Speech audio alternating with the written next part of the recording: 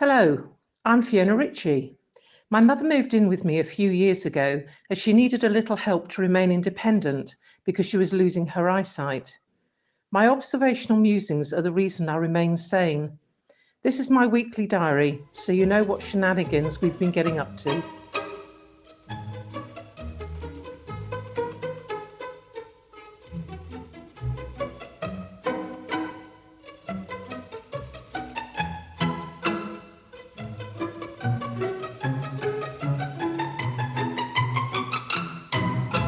Mum needed to have a blood test.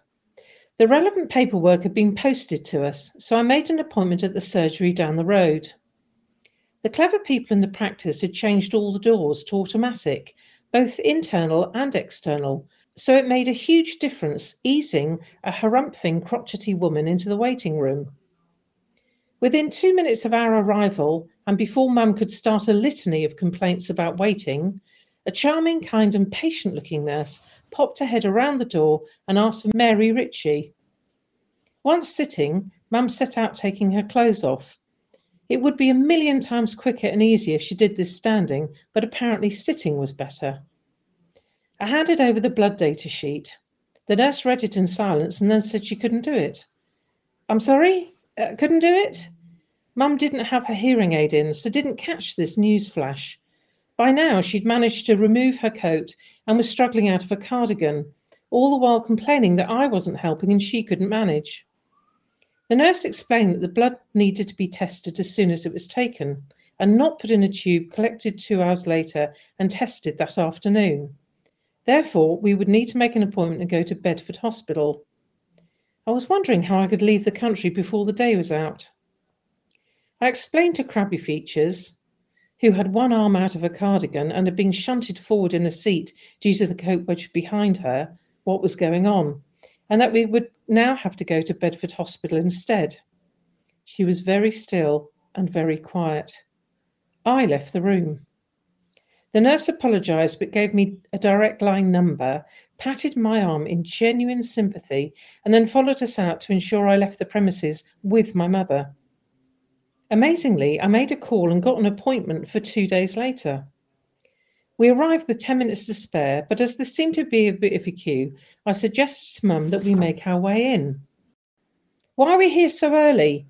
I bet you didn't remember to bring the paperwork. I suppose we'll have to queue, and you know what I'm like on my legs. Which way up does this mask go on? I hate these appointments.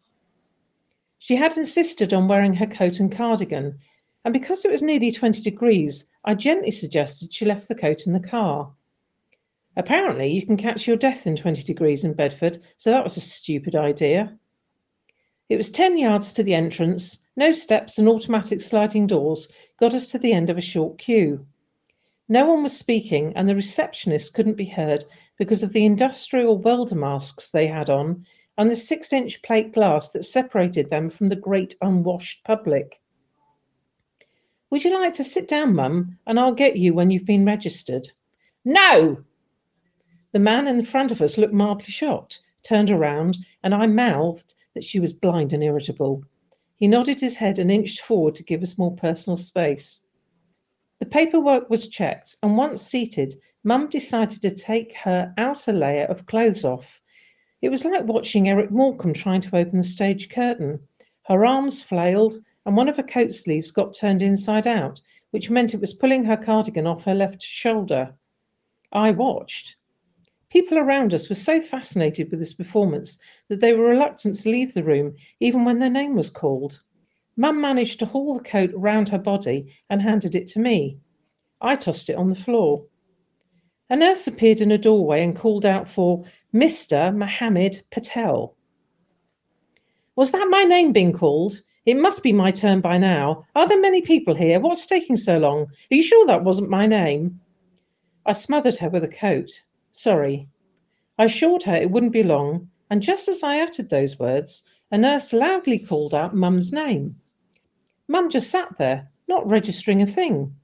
I indicated to the nurse while pointing to Mum and stood up. Mum remained seated and asked me why I was casting such a huge shadow and causing a draught. I seized her bony elbow, picked up her coat and steered it into the room where there were 3 chairs. I explained to the phlebotomist that Mum was blind, and she nodded in acceptance, realising she might need to give Mum a moment longer. I omitted to say that Mum was politically incorrect and strongly opinionated, as I figured she would only have to be in her company for less than a minute to work this out for herself. Mum has 2 huge buttons on her cardigan, but only one was done up. She couldn't undo it. The tutting started almost immediately. The nurse asked if she could help, but apparently she couldn't. Less than 30 seconds later, Mum was thanked and asked if she wanted a hand getting up from the chair. She didn't.